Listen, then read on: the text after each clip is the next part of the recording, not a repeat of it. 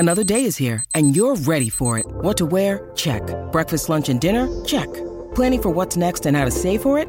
That's where Bank of America can help. For your financial to-dos, Bank of America has experts ready to help get you closer to your goals. Get started at one of our local financial centers or 24/7 in our mobile banking app. Find a location near you at bankofamerica.com/talktous. What would you like the power to do? Mobile banking requires downloading the app and is only available for select devices. Message and data rates may apply. Bank of America N.A., member FDIC. Families have a lot going on. Let Ollie help manage the mental load with new cognitive help supplements for everyone 4 and up, like delicious Lolly Focus Pops or Lolly Mellow Pops for kids. And for parents, try 3 new Brainy Chews to help you focus, chill out, or get energized. Find these cognitive health buddies for the whole fam at ollie.com. That's OLLY.com. These statements have not been evaluated by the Food and Drug Administration. This product is not intended to diagnose, treat, cure, or prevent any disease. Look, Bumble knows you're exhausted by dating. All the, must not take yourself too seriously, and 6'1" since that matters, and what do I even say other than, hey? Well, that's why they're introducing an all-new Bumble, with exciting features to make compatibility easier, starting the chat better, and dating safer. They've changed, so you don't have to. Download the new Bumble now. Welcome to the New Books Network. Hi, and welcome to the Ideas Roadshow podcast.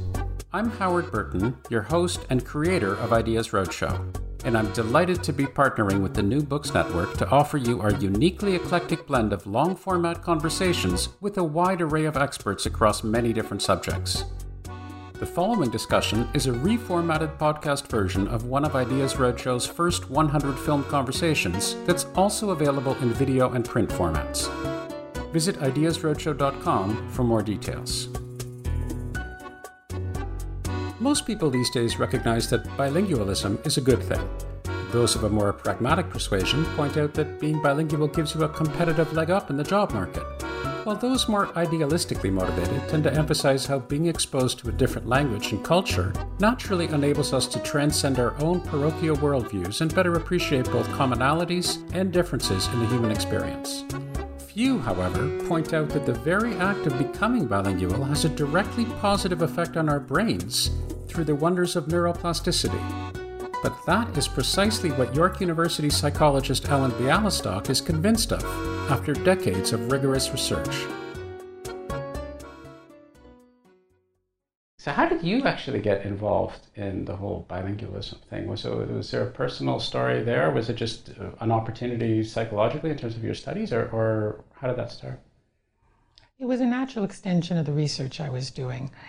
And in research, you don't really know where it's going to lead. One thing leads to another, and then you follow up the questions that are left over. I was studying language and cognitive development in children. That's how I did my graduate work.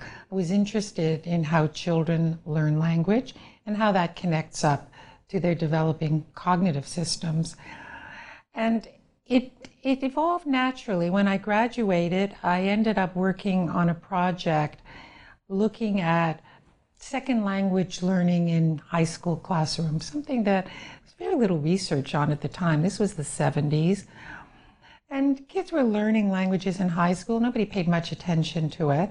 So you were looking at how quickly they were able to pick it up? Yeah, so this was in Ontario, so we were looking at kids learning French in school. So is there any point to it? Does it do anything? Do they learn French? Does anything actually happen?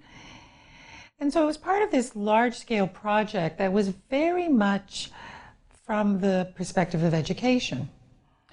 It was housed in a faculty of education. The questions were very educational. How should we teach language? Right. What are effective strategies for teaching? What are effective strategies for learning? So it was very much at the level of pedagogy, something I knew nothing about, by the way, but I knew something about language, and I knew language development in children, so I was hired to manage a part of that project. And what did you find out, by the way, in that project? Find out almost nothing. Okay. Yeah. It was kind of a question that has no answers, you know? These big pedagogical questions where you assume there's kind of a one-size-fits-all. I think But not even micro results. Like if you do this particular thing on a regular basis, there's a built-in control group, and this tends to work statistically better than that. There's nothing. There's really nothing of any interest. Except that some kids were learning French and some kids weren't. Yeah. And that in itself is interesting, right? So, and there was also at the time this interest, and including in the group that I was working with, to discover what they were calling the good language learner, you know. So, right, some people, they claim 26 languages all fluently. Some people cannot learn to say bonjour. They cannot do that. Their whole being rejects that. So, well, what's going on here?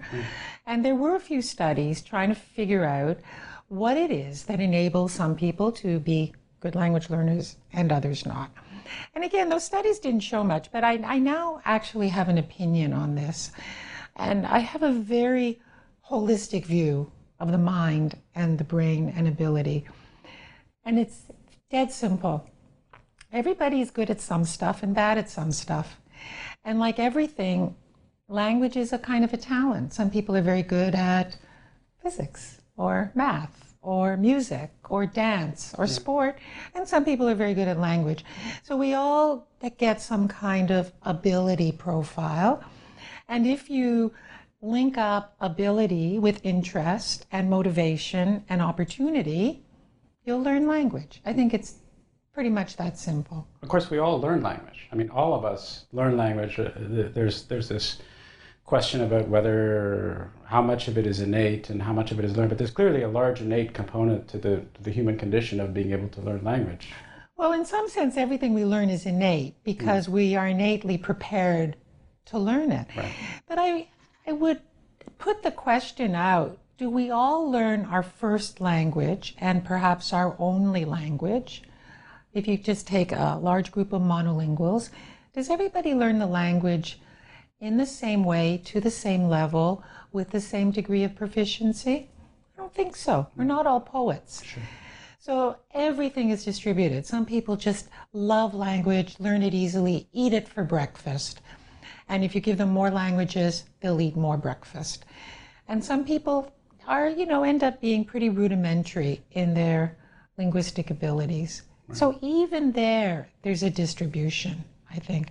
But of course, we are wired to learn language. That doesn't mean the content of language is innate. It means the ability to learn this content. The predisposition to be able to do it. So getting back to your story, so you were doing these pedagogical things, for lack of a better word. Yeah. And I'm sure there's a better word out there. Things is a technical term. Okay. And you perhaps recognized at the time, or maybe did not, that it was somewhat less than ideally efficacious. And from there, what happened to move over into? Right, so what that did was introduce me to this world of, at that time, pretty nascent research in second language acquisition at all. And within that very small area of research, there was an even more nascent crumb that looked at it from the perspective of psychology. Wow, now we're on to something, because I was trained as a psychologist, and so I just gravitated to that. And there were a few people, a very small number of people, who I can name on one hand, who used the methods of psychology to look at these questions in more detail. And so I became one of those people. So I was kind of there when we started asking questions about this from the perspective of psychology. So the psychological questions are, well, what's the mind doing when you're learning another language? So what's happening to the language you already know? How do they live together? Does something else change? I mean, how can we, as adults particularly, take on a whole new way of speaking? These are psychological questions, not pedagogical questions. So there were a small number of us that started asking those questions. And then just to complete the story, how I ended up doing what I was doing, Not only was I trained as a psychologist, I was trained as a developmental psychologist. So I ended up asking those questions from the perspective of children's development. And by children, we're looking mostly at younger children and older children? At first, mostly younger children. Right. And so that set out the sort of first stage of my research. What happens to children's language and cognitive abilities when they either are learning or have been exposed to two languages in the home? Right. And you had written in one of the review papers, if memory serves, that up until fairly recently, the early 1960s, there was a sense that the children who were bilingual, or at least who had competency in two languages, had all sorts of negative developmental aspects associated with them. And it wasn't until the study in the 1962, right, that some serious research started to be done and things started to move forwards. Where did this notion come from? Where did this stereotype that people were somehow developmentally handicapped by having two languages, where did that come from? I think it came from two places. One is people are afraid of language, and the second is racism. And the combination of these things was lethal. So here are some of the forces that you get. I can add that even though the conclusion is pretty terrible, that languages are bad, protect your children from languages, these are the kinds of things people would say, there was a little bit of research that fed right into it that had been done with the best of all intentions, except that it was badly done and it came out with the wrong results. So what are these sources? People are afraid of languages. People, especially in North America, much less so in Europe, sure, but Europeans are not immune to these attitudes. But certainly in North America, and particularly in the 50s, when all of this was really becoming popular belief, people thought, language is very hard. I'm so glad my child is learning to speak English on schedule. I'm not going to mess with that and confuse them with another language, because we know that when we look at kids who have to speak two languages, they just mix them all up and they don't know which language they're speaking. So it's too hard. I'm going to protect my child, because everybody wants the best for their child. So I've got to protect my child from language. That is an honestly motivated, well-intentioned opinion that just happens to be wrong. Right, but it's not a scientific opinion. No. It's an opinion by the person on the street who, again, is fearful of bad things happening or suboptimal things happening to his or her child. And it's based on anecdotal evidence. In fact, it's true that if you take 3-year-old kids who are raised in homes where two languages are spoken, they will mix up the languages, but not because they're confused. It's actually quite brilliant what they're doing. What they really want to do is communicate. So they will use all the resources they have, and if they don't have a word they need in this language, they're just going to use what they know because they're motivated by communication. And an adult will say, oh, this is shocking. He used the French word and he's supposed to be speaking English to me. Right. But it's actually not. So this leads us right into the study. So I want to get into that, and I want to get into what you found. So my sense is, until, let's just say, the study in 1962 by these people, was it Peel and Lambert in Montreal. Okay. Yeah. So until that, by and large, I understand that there wasn't very much in the way of rigorous empirical studies that were actually conducted. And from that point onwards, there started to be a basis of scholarship and studies that were done. And you've certainly contributed to that and moved that forward. So can you tell me a little bit about those studies and what sorts of things you found, both in the verbal and in the nonverbal? Right. So the trajectory is pretty simple. So I'll just lay it out as a timeline. Right.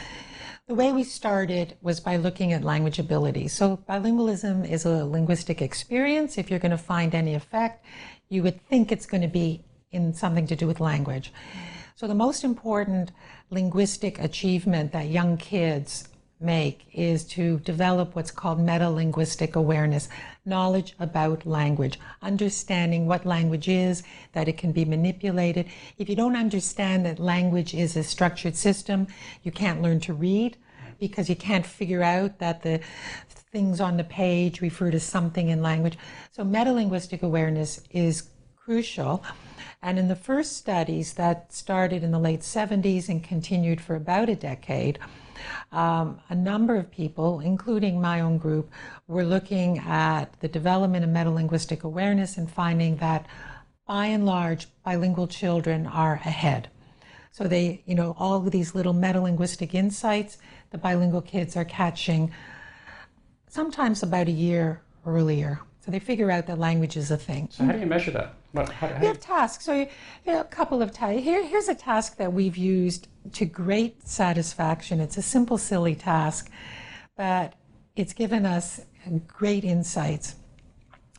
If you speak a language really well, and this every linguist will say, what a native speaker can do is intuitively tell you if a sentence is grammatical or not. Okay, so the orchids are on the table.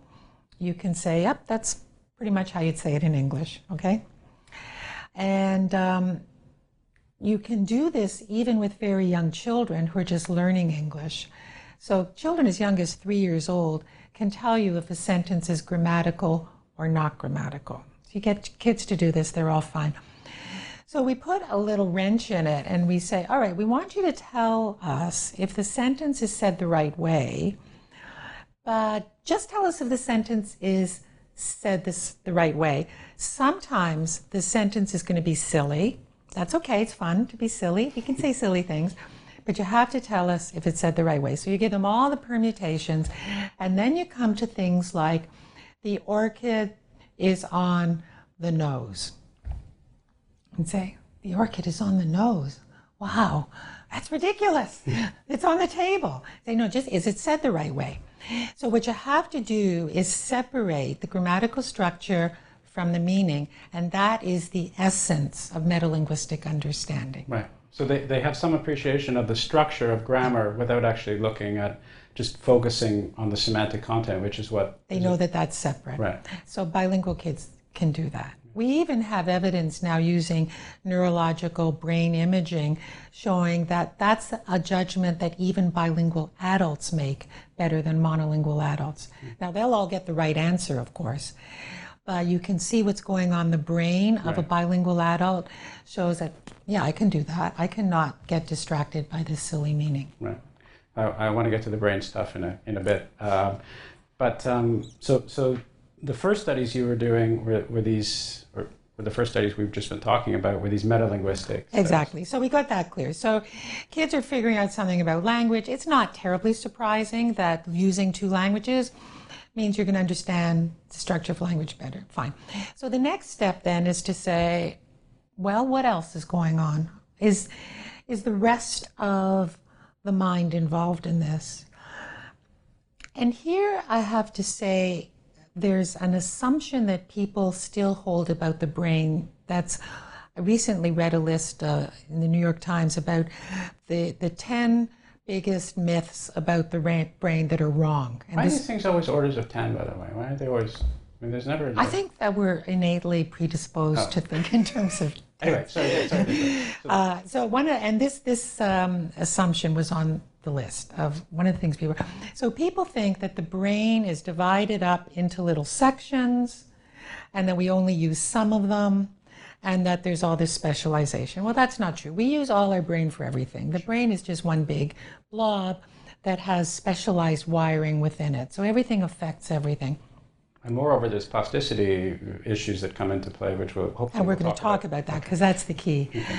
So just in terms of how it functions, what you're doing with language has to affect what you're doing with everything. So we were actually the first group that struck out and said, well, let's look at the rest of cognition. Right.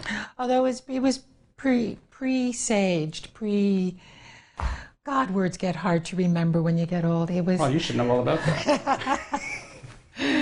It was not predicted. It was, anyway, it was one of those pre-words. You'll edit this out. And this was anticipated by the Peel and Lambert study that you can find differences in just ordinary cognitive measures that aren't linguistic. So we were then able to look at kids who were monolingual or bilingual and give them tests of cognitive ability to see if there was any difference. And the important thing we found is that if you just give kids tests that look like intelligence tests or knowledge tests or anything like that, kids are all exactly the same. Right. But if the task involves some kind of conflict, where there's misleading information, like the meaning of the sentence, the orchid is on the nose, you have to just ignore the meaning so you can look at how the sentence is said. If you translate that to a non-verbal task where you have to ignore something that's pulling your attention, the bilingual kids were better. So what they were able to do is focus on what's important without being distracted when two things are competing. And we found this in non-verbal tasks. So that was the next step into how bilingualism was affecting the mind in more general terms. And so my understanding of what's going on is that when a bilingual individual, let's just say when a bilingual child, let's focus on children for the time being, when a bilingual child is engaging in the world, both in a verbal way and in a non-efficiency verbal way, these two systems, these two languages are both at some level working simultaneously. So it's not as if, even if the child is operating in English and is English-French bilingual, the French cognitive functions are still happening. And so there is this sense of the ability of the child to be able to turn one off or dim one down and focus, because there is this interference that's somehow going on. Is that a fair way to look at it? That is exactly right.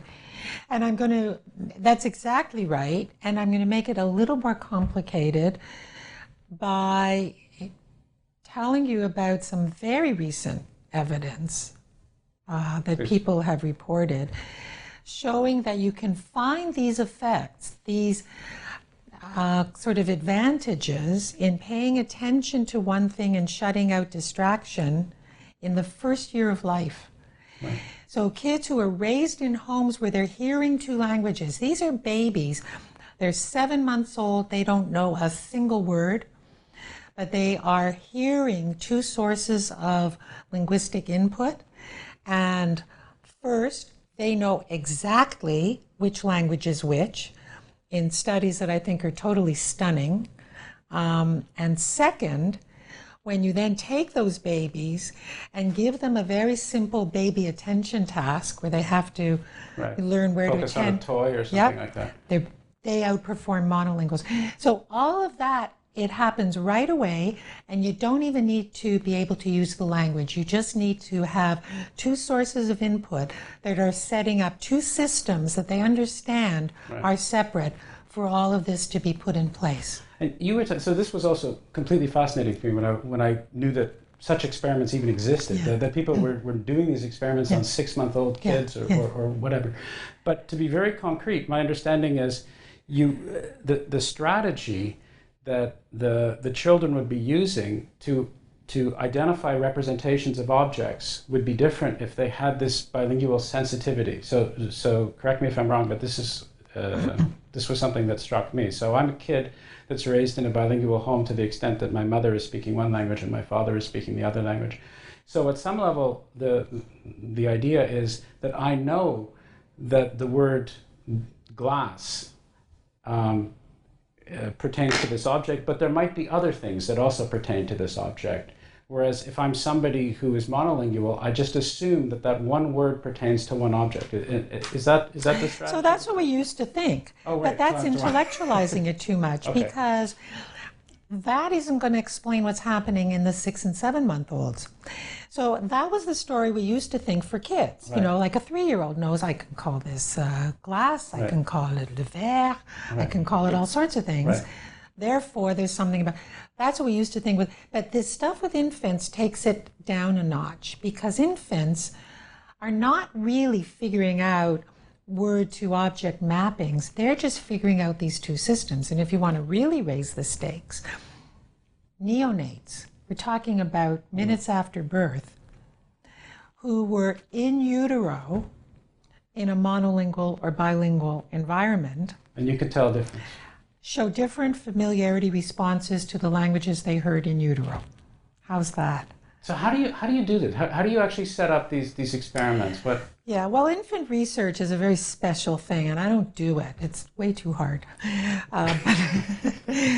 But you have to, in any kind of research that you're doing, you have to exploit the responses that your subjects are able to give you. So if you're doing research with rats, you're not going to set up a verbal task. You're going to set up something that rats can do, which is, learn to run a maze for a food reward.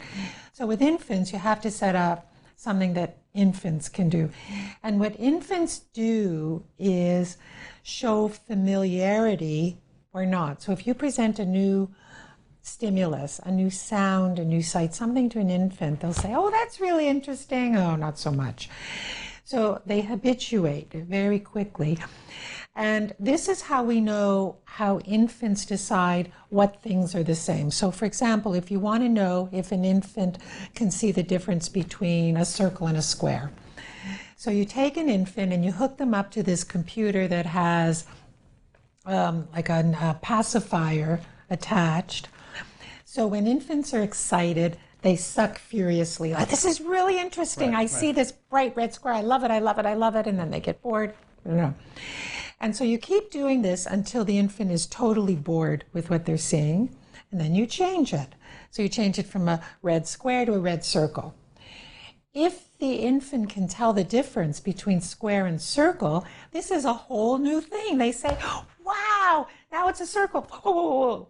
And when the sucking increases, you know that they see the difference. If it doesn't, you say they don't see the difference. Okay. So you exploit what infants do. So that's the kind of method used to figure out if these very newborn infants, very young infants, see two languages as being first the same or different, and second being familiar or not. So in practice, this would be, excuse me, verbal stimulation that you would give on different languages and see if they would, if their stimulation rate would increase as you switch the languages, or if they wouldn't be able to tell the difference. That's exactly right. Now, I don't do those experiments, but that is what's in that's the basic paradigm. And so you have, and the study that I'm thinking of was done with infants who were born either to mothers who only ever spoke English and they were in totally English monolingual environments, or to mothers who were Filipino and while they were pregnant were in environments where both English and Tagalog were spoken. So these babies are born and you present them with either English or Tagalog or a third language, which I think in these studies was Japanese, that none of the infants had ever heard. So I'm just going to interrupt you for a second because I have no idea what Tagalog is. Oh, that's the language, the official language of the Philippines. Oh, okay. Should have. I'm glad your microphone is rubbing into your shirt. Okay, thanks. Has it been doing it long or? Well, I just started. Okay. Does everybody know what Tagalog is, by the way? Or am I? I have no idea. Do you know? Should have known that. I talked to an East Asian guy yesterday. How's that? Is that better? That's okay? That's okay. I wanted to ask you, just to back up so that we have a baseline, and again, as I'm the curious non-specialist, I'm going to point out some things that hit my radar screen in terms of, wow, I didn't know that. That's interesting. And when I look back at the studies, because for this part I just want to talk about what we know, what's been found, how we move forwards, not to constrain you in any particular way. But the later stuff is way more exciting anyway. No, I want to talk about the later stuff too. It doesn't have to be in chronological order. Yeah, okay. But just to establish a few things. So one thing that I wasn't aware of was that that it is true, as I understand it, if you look at children who are bilingual and you measure their vocabulary, that their vocabulary in any, let's say English, French, just to be specific. And if I were to compare using various testing methodologies of the vocabulary of a child 7 who comes from a bilingual environment and compare that to the vocabulary of a child of 7 who's in a monolingual environment, the bilingual child would statistically have a smaller vocabulary in one of those languages than the monolingual child. Is that correct? Well, it is, but I want to add a very important qualification. So it is statistically correct to say that on average, the vocabulary of a bilingual in one of their languages, on average, is smaller than the vocabulary of a monolingual speaker of only that language. And we've shown that statistically with very large samples. We have 2 studies published with almost 2,000 children showing that and almost 2,000 adults showing that. So that's statistically true. But what does it really mean? And you have to be careful about the interpretation. So we get vocabulary scores from standardized tests. Any standardized test that's properly constructed will give a normal distribution across the population. Right. With a mean, in these cases, of about 100, because that's how they have been standardized. So the first important point is that when we give these vocabulary tests to our very large samples, we get exactly a normal distribution. Very important point. What happens is that that center mean point for the monolinguals and bilinguals shifts slightly. So on average, the monolinguals we test are about 5 points higher than the population average, and the bilinguals we test are about 5 points lower than the population average, and that's highly significant. Sure. But if you can imagine these 2 normal distributions that just shift slightly, there's huge overlap. Most of the curve is overlap. And that means for the majority of people in those distributions, it can go either way. Sure. So many bilinguals are going to outperform monolinguals on the vocabulary test. So you have to be clear about the difference between a statement that's true for populations and a statement that's true for individuals. Of course, and I'm not necessarily implying if you're bilingual, you're necessarily going to be over here. People interpret it that way, but people interpret it that way. So it's important to clarify. But from a scientific perspective, it's a significant result. It is. And there are all sorts of reasons why that might be the case.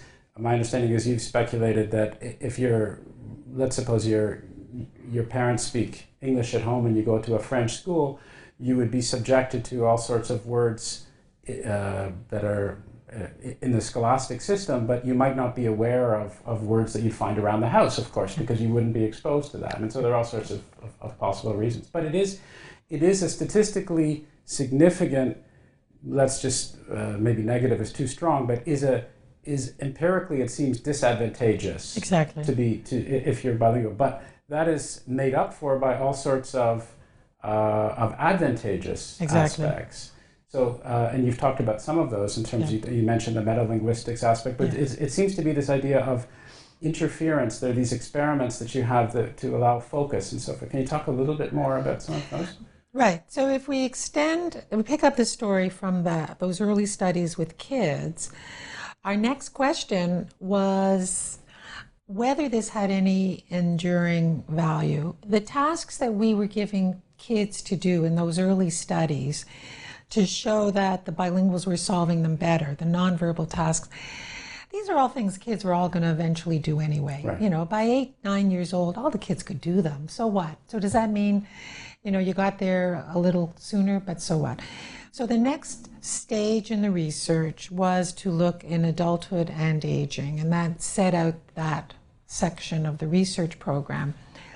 So we started by just taking tasks from the cognitive literature where performance assesses the ability to resolve conflict, the simple idea of interference. So you see 2 stimuli and you have to figure out how to pay attention and ignore distraction. A very good example, and a task that's often considered to be the gold standard of this sort of interference control, is the Stroop test. So this is a test that was created by Stroop. That was his name. 1935, he published it. That's what happens when you stumble on something good. Yeah, nobody ever thought of this before. I'm going to call it the Stroop test. Fine. So here's the thing. I'm going to show you words, okay? And you just tell me the color of the ink. So here's the word blue, and it's written in blue ink, and you say blue. Here's the word red, it's written in red ink, you just say red. Except that if you take that word blue and you write it in red ink, the rule is you have to say red, not blue. You have to not read the word. Right. So you have to focus just on that one thing, just on the ink. Focus on the ink. So you've got two things that are pulling you. The orchids are on the table. Yeah, that's okay. The orchids are on the table, sure. The orchids are on the nose. Well, you want to say no because it's very salient, but you have to focus on the structure and say yes. So the Stroop test is exactly that. You want to read the word and say red, or whatever the example was I gave you. But the rule is you have to name the color of the ink. So it's a kind of a prime example of what bilinguals are doing. I want to say the glass is empty, and I speak French, and I have to not say le verre. So it's all the same sort of thing. So on tasks like that, the Stroop task being an example, we found that adults and older adults who were bilingual show less interference. So again, it's this idea that these two they're so used to these two systems happening at the same time, and they can they're used to shutting one down or toning one down, that in other tasks that are similar where they have to do that, they've already had the experience, or their brain adopted, or whatever. We'll get into the brain hopefully a little bit later. That's right. It's something that they find easier to do. Right. It's simply less effortful. So this is, again, an empirical study which is done. This is a result. This is a scientific result where you're able to say people who are bilingual it's statistically significant that they're better at doing this rather than doing that. So I have I have two questions that are related to that when I read that. So I'm thinking that's really interesting. But I have here are my two questions. The first one is, we're throwing this word bilingualism around a lot. And I think, well, what does that even mean? Is there a spectrum? Because I have some experience being in a place where I see people who have facility in one language and facility in another language. Can you define that? We all have some intuitive sense of that, but I would imagine there's a fairly wide spectrum. It's an important question to decide who's bilingual, and it's not simple. Because as you say, everybody has some experience with other languages. I think what's really rare is monolingualism. How many people are purely uncontaminated by any other language? So the question is, at what point does your familiarity with another language move you into a different place? So it's a spectrum. And right? so we like to think about it as a spectrum. Mm-hmm. And there's a few different ways of using this notion of a spectrum, and two that we've done in our research. One is this. If we really want to say that bilingualism as an experience has very specific outcomes on the mind and brain, then the best way to go about getting evidence for that is taking clearest cases. So we select deliberately from people who we consider to be the most bilingual, and we can have very high standards. They have to have been exposed to two languages from early childhood. They have to use both all the time to a high level. So those are really clear endpoints. And compare them to people who had to endure high school French but then never spoke it. We say, okay, they're kind of monolingual. So if we take very clear cases, then we can compare the two groups and say it's bilingualism. But as you say, bilingualism is all this stuff in the middle to some level. So in other studies, we don't classify people by groups, and we instead quantify people for where they are on the scale, and then use a different kind of statistical approach to see if position on the scale is related to position on an outcome. Cool. That's a very comprehensive answer, and good for you to be able to do it through all of this. My second question is quite different. So I'm I'm reading about this and I say, okay, there's this Stroop test and there's this whatever Simon test and there's this test and that test to be able to evaluate these things. And I understand why the psychologists are doing this. They're looking to measure things. They're looking to measure them in a controlled environment. They're able to make empirical measurements based on rapidity of identifying whether it's a circle or a rectangle or blue ink or red ink and all the rest of that. But at some level I'm thinking, I just don't really care because I'm not doing those things anyway. Right. What's really interesting to me is how can I say, or can I say, if I'm bilingual, this gives me some advantage or predisposition towards doing something in the real world. Can I look and say, well, the reason why Roger Federer has 17 Grand Slam titles is because he actually speaks all sorts of different languages, or at least that's beneficial to his being able to concentrate. So can we say anything about that, or just, even at a speculative level? You're exactly right, and I'm going to go further and say, to a large extent, these tests that we use in the laboratory are really a bad approach. And the reason they're a bad approach is because they're too specific, the effects are too subtle, and they assume that, what you're doing when you're performing a Simon task, for example, is really connected to the more important questions that you're talking about. So I agree completely. Now, as a laboratory scientist, these are the tools that we largely have. But I'll give you two examples where I think we were able to go a little further, because you're right. You don't want to, what's the last time you're walking down the street and somebody stopped you and said, Howard, you got to stop right now and do a Stroop test before I'm going to let you cross the street? Doesn't come up a lot, right? Yeah. But other aspects of life really require those abilities. So I'm going to give you two examples. About 10 years ago, I was involved in a PhD study from a lab that worked on driving safety.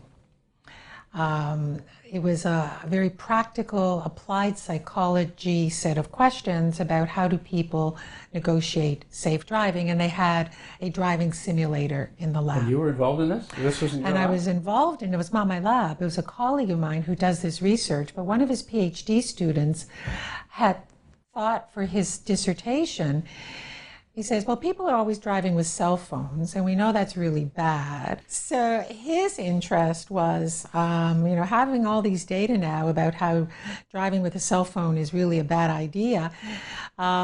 Is it worse if you're driving with a cell phone and you're speaking in a second language while you're driving? I see. So that's how you got involved. That's how we got involved. So we ended up doing a study. I kind of corralled it more into my interest. And the heart of the study ended up being this. So he has his driving simulator, and he brought in people who were monolingual or bilingual. These are all young adults. And gave them all these tasks just in English. So the bilinguals would be people who spoke English and another language at home. So English is probably their second language, but they're all university students. Their English is fine. So he says, okay, we're going to do two kinds of things. First, I want you to sit over here at the table, and here's a bunch of verbal tasks that are the sorts of things you need to do when you're having a conversation. So repeat back sentences, define words, certain simple verbal things.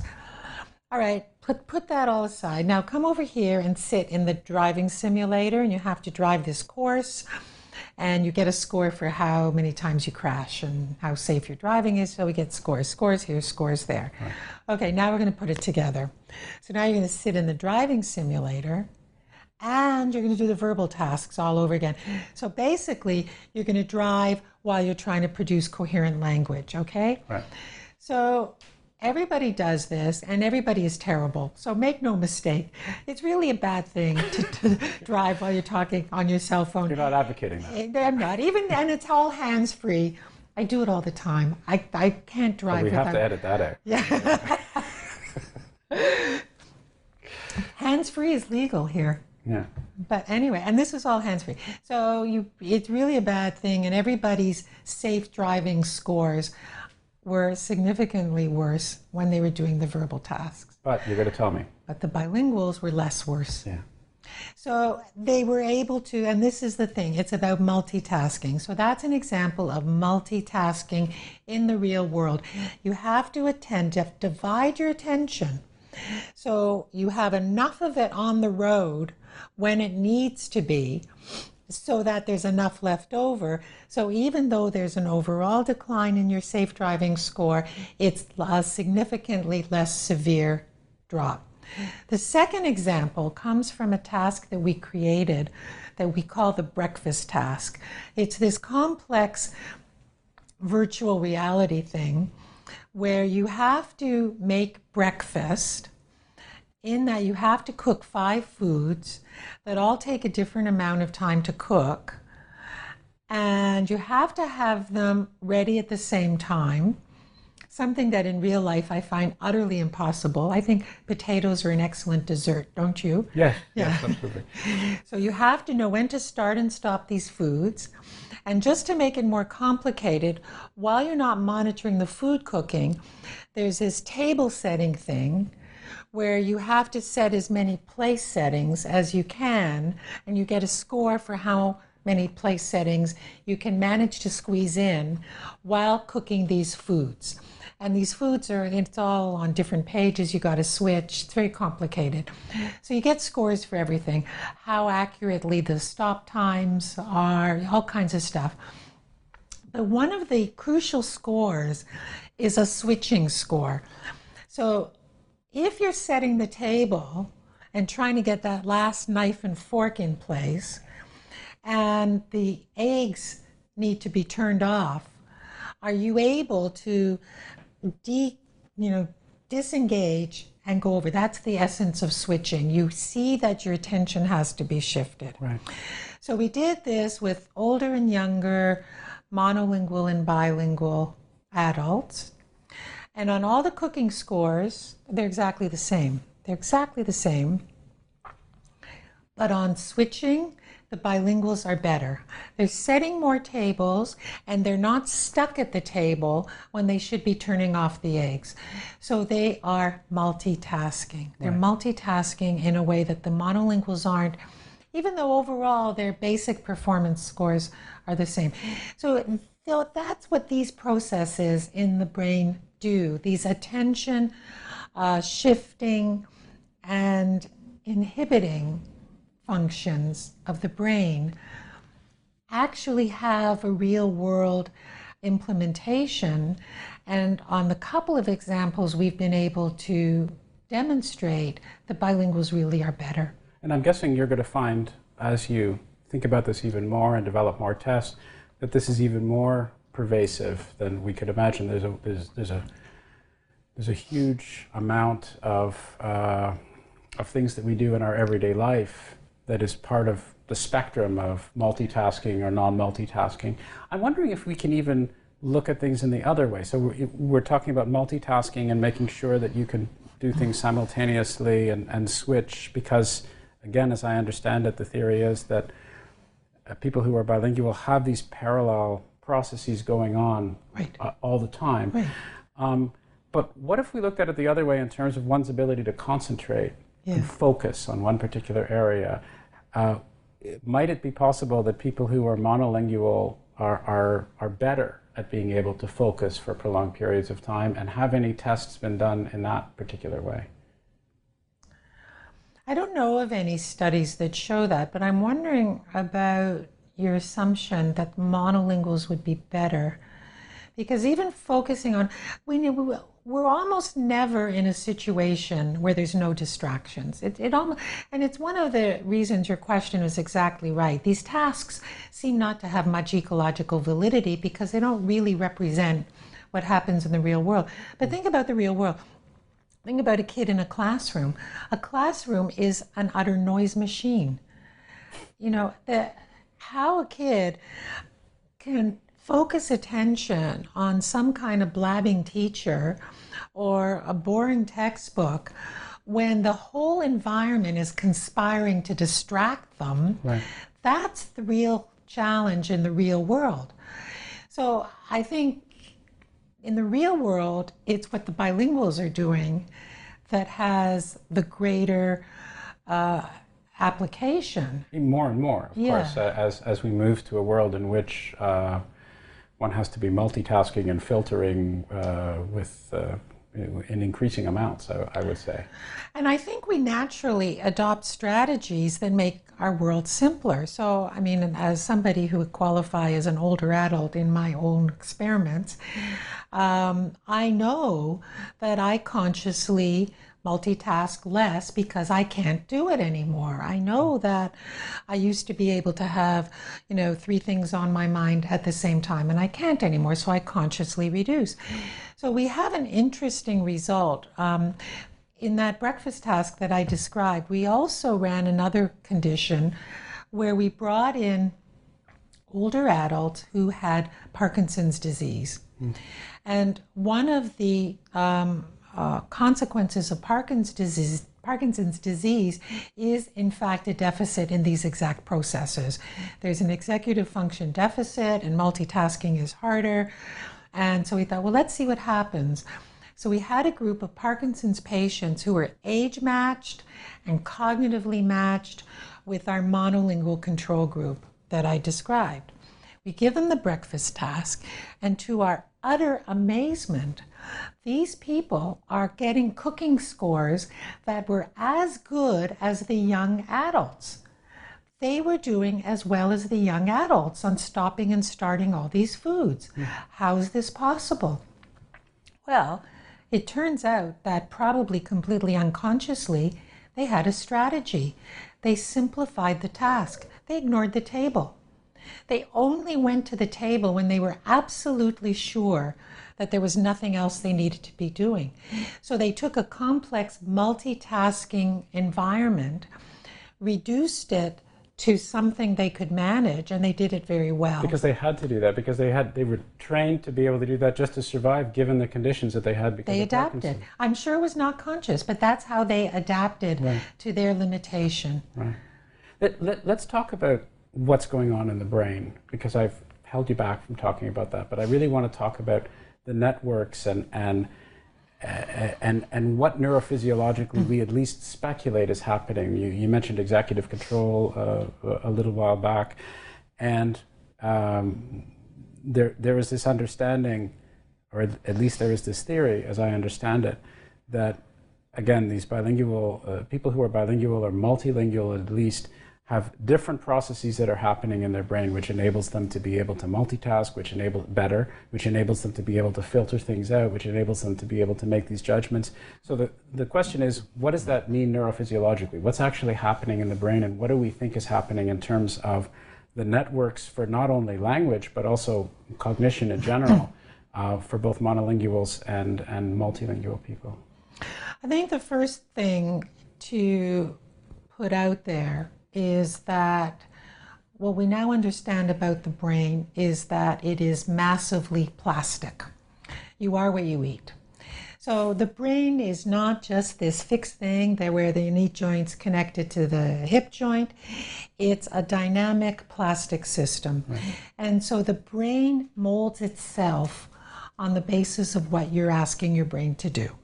And the more you train your brain or expose your brain to or require your brain to do certain kinds of things, the more it'll say, yep, okay, I can do that. I'll just, jig this line around there. And so the brain is a massive reflection of your experience. So if you think about it that way, it's not so surprising that an experience as pervasive as the language you speak or the languages you speak is going to rewire your brain. People are surprised. They say, what? Bilingualism rewires the brain? That's crazy. But it isn't crazy at all. Everything rewires the brain. Everything rewires the brain, exactly. So once we have that out there, we can say, all right, in what way does it rewire the brain? And I think what the answer is rests again on the observation you've now raised a few times. Because there are always two systems available for every linguistic and cognitive interaction that we engage in, the brain has to figure out how to manage attention to the right one. It does that, I think, by invoking the basic general system that we have, that's part of the basic structure of the brain, we have in our brain a conflict resolution system. Batteries are included in this case. It comes with the brain, it's in the front.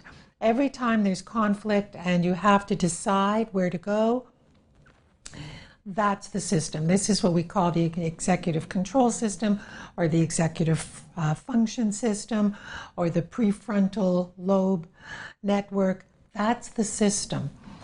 So it's there to guide our attention. Bilingualism is always challenging our ability to attend to the right place and not get misled by the wrong place. So that frontal system gets involved, gets wired in from the very beginning to linguistic networks, to cognitive networks, to semantic networks. So the whole brain of the bilingual is wired with more distribution across the hemispheres and front to back. And so it's a more distributed brain network. And crucially, it makes far more use of the frontal systems than would otherwise be found in monolingual brains. And my understanding is this is all very plausible based upon what we know about the frontal lobes and executive control and all the rest of that. But my understanding is there's been a wealth of empirical research that's actually been done where you've put people in brain scan and fMRI and all the rest of this, and so presumably you've seen real evidence of this. And we even have evidence now. The newest evidence that's coming out now is even more impressive because it's structural, that is brain structure. So there's a couple of labs now, two notably, one in London and one in Milan, that are showing that if you actually measure cortical thickness, how many of those really great gray innate neurons are there, that in those frontal regions, bilinguals have more. So better cortical density in crucial frontal regions for bilinguals. We have published evidence showing better white matter, which is the myelin that covers the neurons. That is the communication network. So brain cells communicate by signaling each other, and they get covered with this tissue, this white tissue, that kind of speeds up. It's kind of a fiber optic system. It just goes faster if there's this myelin on those networks. Right. So to the extent that that myelin is thick and intact, you get better communication. Right. So we have evidence showing that in older bilinguals, the myelin on the fibers that go from the front of the brain right around here, was on the right side actually, to the back, and then across the corpus callosum are more intact in bilinguals. So two more questions. Well, not just two more questions about this. The first one is, describe a little bit about what's going on in these experiments. How do you do it? What sort of questions are you asking? How do you determine it? That's question one. Well, the way the technology is set up now, it's really brilliant because you can get everything all at once. So in an ideal experiment now, you have a participant in an MRI scanner where the MRI has the capability of doing a structural image, which is really what a basic MRI is. It's a basic X-ray of these tissues, plus a functional coil that will reveal the activation while the individual is actually performing a task, and another coil that measures the DTI, the integrity of the white matter structure. So you get functional information about how what's connected to what. You get gray matter structure, so what's the actual architecture of these brain regions, white matter structure, and now in even more interesting developments, You get information about what the brain is doing functionally at rest when it's not doing anything. And this is really new leading edge stuff. So there are now these networks that people have identified. So when you sit there totally blottoed, you're not thinking about anything, clean your mind, there's still connectivity. Sure. And it turns out that that connectivity is extremely powerful in predicting cognitive ability, cognitive performance. So the rest level. The is rest. Really So the brain at rest tells you a lot about how the brain is organized and what the brain is capable of doing. And there are a couple of these at-rest networks that are particularly related to executive control performance, and some that aren't. So what we have now is evidence showing, comparing older monolingual and bilingual adults. So these are 72-year-olds, monolingual or bilingual. And we have images from these networks at rest. They're not doing anything. The people are told to lie in the scanner, look at this blank screen, and the only instruction is don't fall asleep. And what we see is that on certain kinds of these rest networks, like those responsible for memory, those responsible for vision, the groups are exactly the same. But on the two networks that are known to relate to performance in executive control, the bilinguals have better connectivity at rest. So the brain is simply more prepared for these processes. Wow. And my second question is, again, it's an exploration of the word bilingual, but this time in a somewhat different way. Have you done studies, or are you planning on doing studies that evaluate the activation of these networks and comparing, contrasting these networks for people who learned languages at different stages along their lives? So the person who was born in utero being exposed to, well, I guess you're not born in utero, but anyway, the person who was subjected in utero to different... You'll explain this to me. to different languages, all the way up to somebody who's 50 years of age learning a second language for the first time, or what have you. And presumably there would be different, I'm guessing there might be different levels of activation of these networks across, again, a spectrum. The research is still too new to know if that's what would happen, but my intuition is that that's exactly what it is, because these are all spectrums, because these are, it's essentially training experiences. The effects come through practice. And so I would expect that if you would be able to conduct these studies in sufficient numbers with sufficient control, I would expect that you would find that there's a relationship between how much bilingual experience the individual had and how these networks were aligned. That would be my expectation. Mm-hmm. We're a long way from having enough data to know if that's the case. And I'm wondering also if it might be possible to imagine going the other way. So here's what I mean by that. Granted that if I speak two languages, I will have a characteristic network in my brain that's used for various different functions that will have a greater emphasis on this executive function frontal lobe guy than somebody who would be monolingual.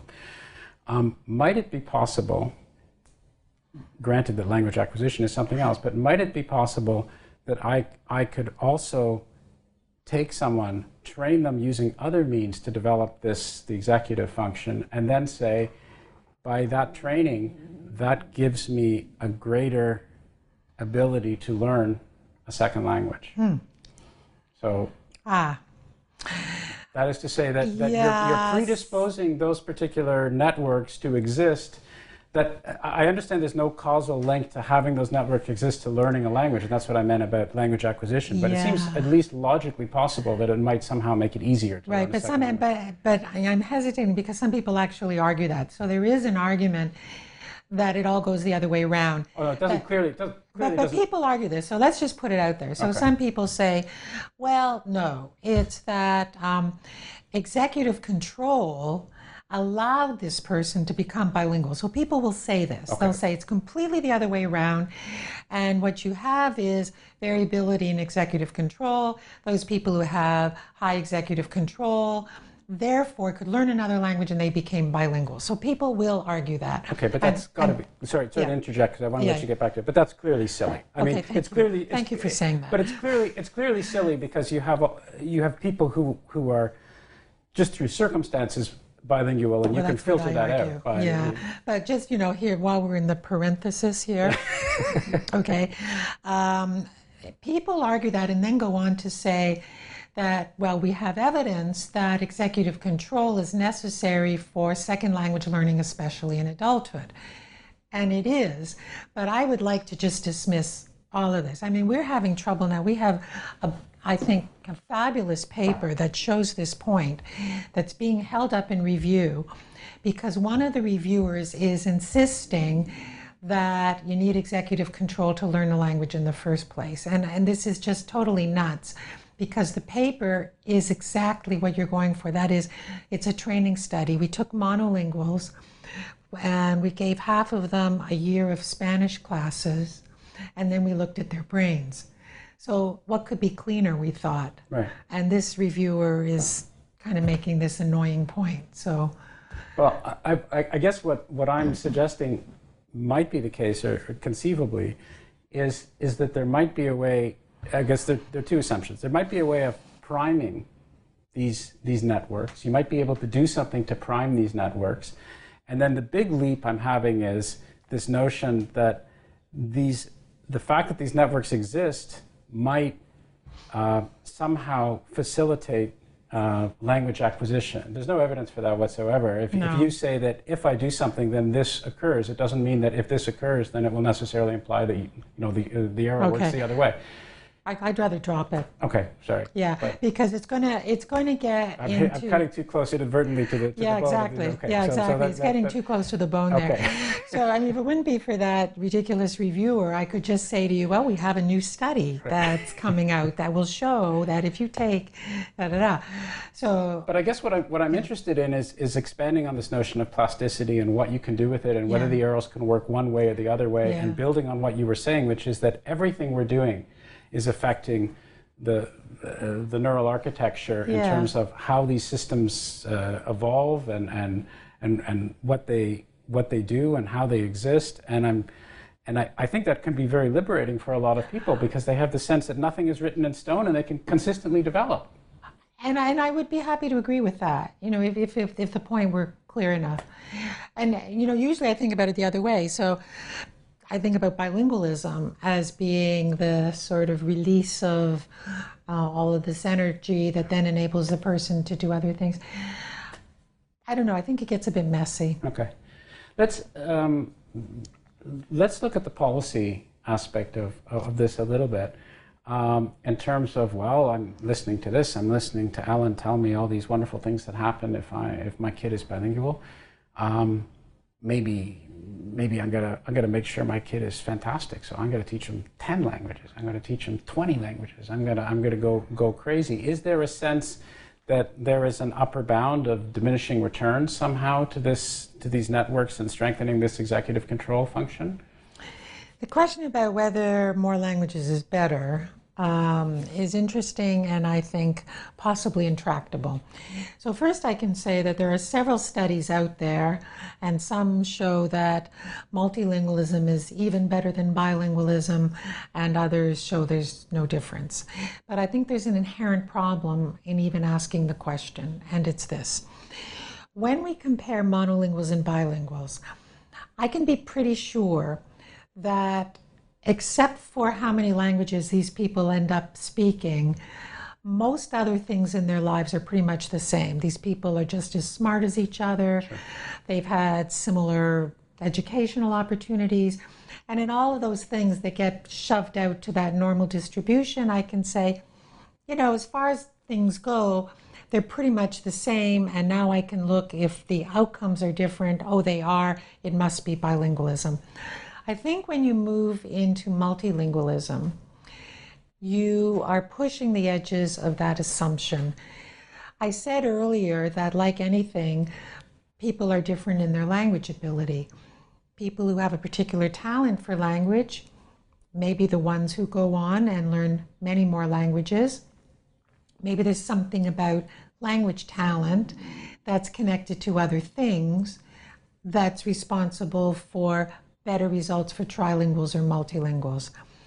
Maybe it's that learning languages is hard, requires a lot of time management, a lot of education. Maybe people who go on to multilingualism are just smarter. They have better opportunities. You lose the sort of high road on assuming that by and large nothing else is different. Right. And once you've given up on that, you don't know what's causing the result. Sure, you have no control at all. Yeah. Let's talk a little bit about dementia, because you've done really seminal work in this and have some, I think, quite astounding results. So rather than me try to summarize what it is, which makes no sense whatsoever, why don't I ask you to tell me a little bit about that and your work with bilingualism and how it may or may not affect dementia. The result is very simple.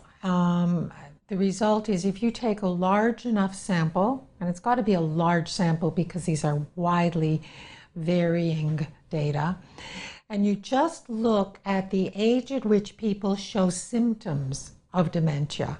Just, Dad's acting a little off. We better do something. The age at which somebody notices that things are going a little bit odd. On average, bilinguals are significantly older. So we've shown that several times in our sample, but gratifyingly, this has been replicated in many different places around the world. And this is 4 to 5 years or something, right? I mean, yeah. This is significantly, it's large. Yeah. But it has to be that large because if it would be less, it wouldn't be significant because the variability is so huge.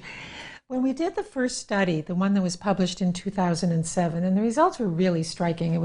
In that study, it was 4.5 years. I thought, how's this possible? Now you look at the ranges. In that study, we had about 100 monolinguals and 100 bilinguals. The bilinguals were about 4.5 years older.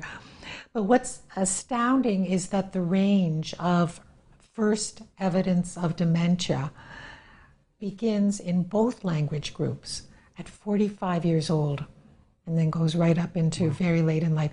So these are huge ranges.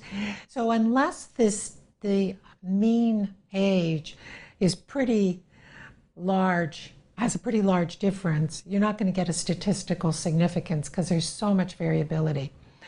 So that was the first study, but we've replicated it about 3 times. It's been replicated in California, in India, in Belgium, and lots of places now. So this is a real effect. Someone who has been a lifelong bilingual can mask the effects of the early symptoms of dementia for a significant period of time. Now, 4 or 5 years, as you point out, is huge, but it's even more important than it would be if we were talking about a disease that can strike at 30 versus 35. Because dementia is primarily a disease of aging, if you can buy 4 or 5 years, it's a game changer. Right. And it has huge implications for public health, family, quality of life.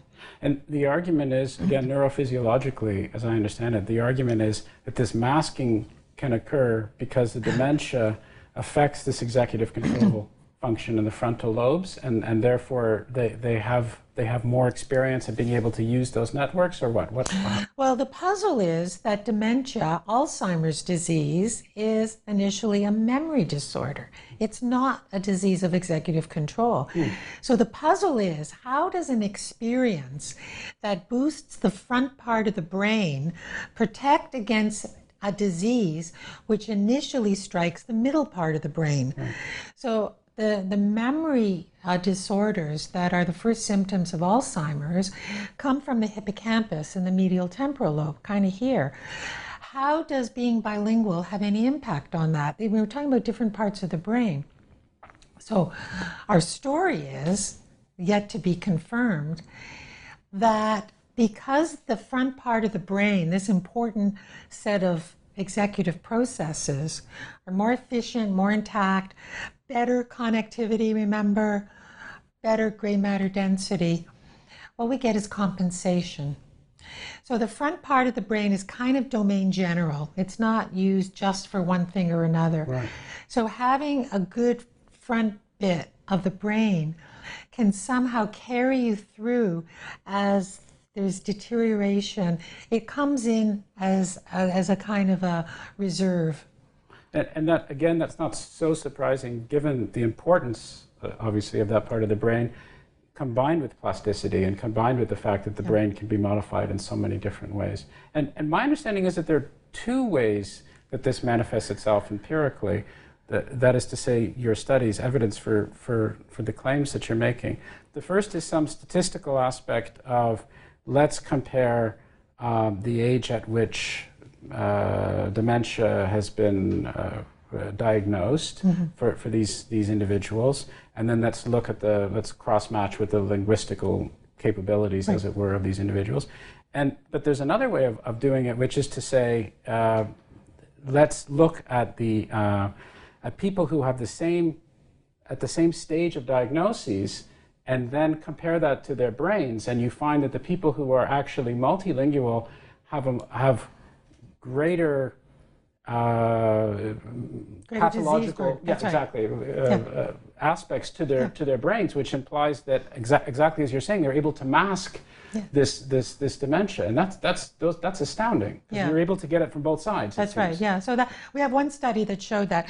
We have another study where we do not have brain data, but we just have data on their performance levels, and it feeds into the same story. So that's kind of, we would like to be able to do more detailed brain studies to confirm those ideas, but right now that's the main data we have. So given all of this, and I understand that you're not in the public health field, and you're also not the President of the United States or the Prime Minister of Canada. Thank God for that. You're not in a situation to direct public policy. But if you were in a situation to direct public policy, what sorts of recommendations might you have, given your knowledge and given your inclinations, as to the benefits of multilingualism? I think the benefits of multilingualism for a society, if you're talking about social policy level, go well beyond what I'm talking about. I'm talking about individual advantages. So, if I can be a bilingual individual living in a society, I'll do better personally. But I think that the effects are far greater for societies. I think that the openness, that the greater the openness that societies have to multilingualism, the better the society for all sorts of reasons, for social, for political, for, Peace on Earth. What was that silly movie? Peace on Earth. I don't know which. Okay. There's some, Miscongeniality. So many, Okay, yeah. Fortunately, okay, I didn't see that particular movie. Anyway. That's going out. No, absolutely. Right. Societies that are open to bilingualism are better off for lots of reasons, not just because the individuals might be able to do a Stroop task better. So societies open to bilingualism are more open societies, they're more tolerant societies, they're more culturally diverse societies, they're more engaging societies, they're societies that respect lineage, societies that enable children to communicate with their grandparents who speak a different language and support all of that. So everybody wins if language is accepted as a wide value in society. Some people ask, well, if you have these effects of dementia, then at a societal level, is it the case that bilingual societies or bilingual cultures should have less Alzheimer's disease than monolingual cultures or societies? And that's absolutely not true. And it's not true for many reasons. First, because bilingualism doesn't prevent Alzheimer's disease, right? And we know that. But second, because you can't compare across societies. Societies have different health systems, different education levels, different social conditions, different socioeconomic configurations. Everything is different. So you can't take the result from an individual and plunk it into a society and say, if only Canada would have better French education so that everybody would be bilingual, we could have some kind of a bulwark against dementia. That's not the implication for societies. I think the implication is more on the level of social values, what we think is important. Why do we think it's important for kids to learn other languages? Why do we think it's important, as we do in Canada, we certainly do in Toronto, for people to be able to speak whatever they like at home, keep their heritage language as the family of the home, have that language respected by the community so that shops down the street, newspapers, media will provide services in that language, as opposed to other countries where that will not happen. You know those countries, I won't name them, where only the official language is respected or accepted. What kind of a world are you creating? This is not about the cognitive implications of bilingualism. It's about the social implications. Sure. And I think that it connects up if you can then explain that it's also good for people's brains. Right, exactly. And exactly in the opposite way, pre-1962, when people had this notion that it was bad for your brains, now you can say, well, it's a good thing for all of these other reasons. And by the way, it also happens to be very beneficial to and that's actually the direction of argument I prefer. I think that the social arguments really are the powerful ones. They're the reasons that people should be paying attention and policymakers should care. And by the way, it's good for your brain. Getting back to the research side of things, let me make you an offer. If I were an omniscient being who could answer any scientific question or any other question that you might have, but let's limit ourselves to science now. What sorts of things would you ask me? I want to know what's keeping you up at night. I want to know what you're most puzzled by, what you're most excited by, what you're most curious about on a scientific side. Okay, insert edited pause.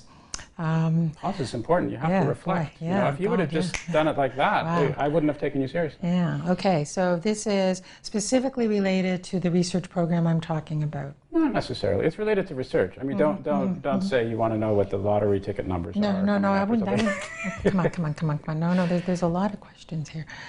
Okay. This is hard research to do because it's all messy. And what I try to do in my research is to use the phrase from Nate Silver, I try to take the signal out of the noise.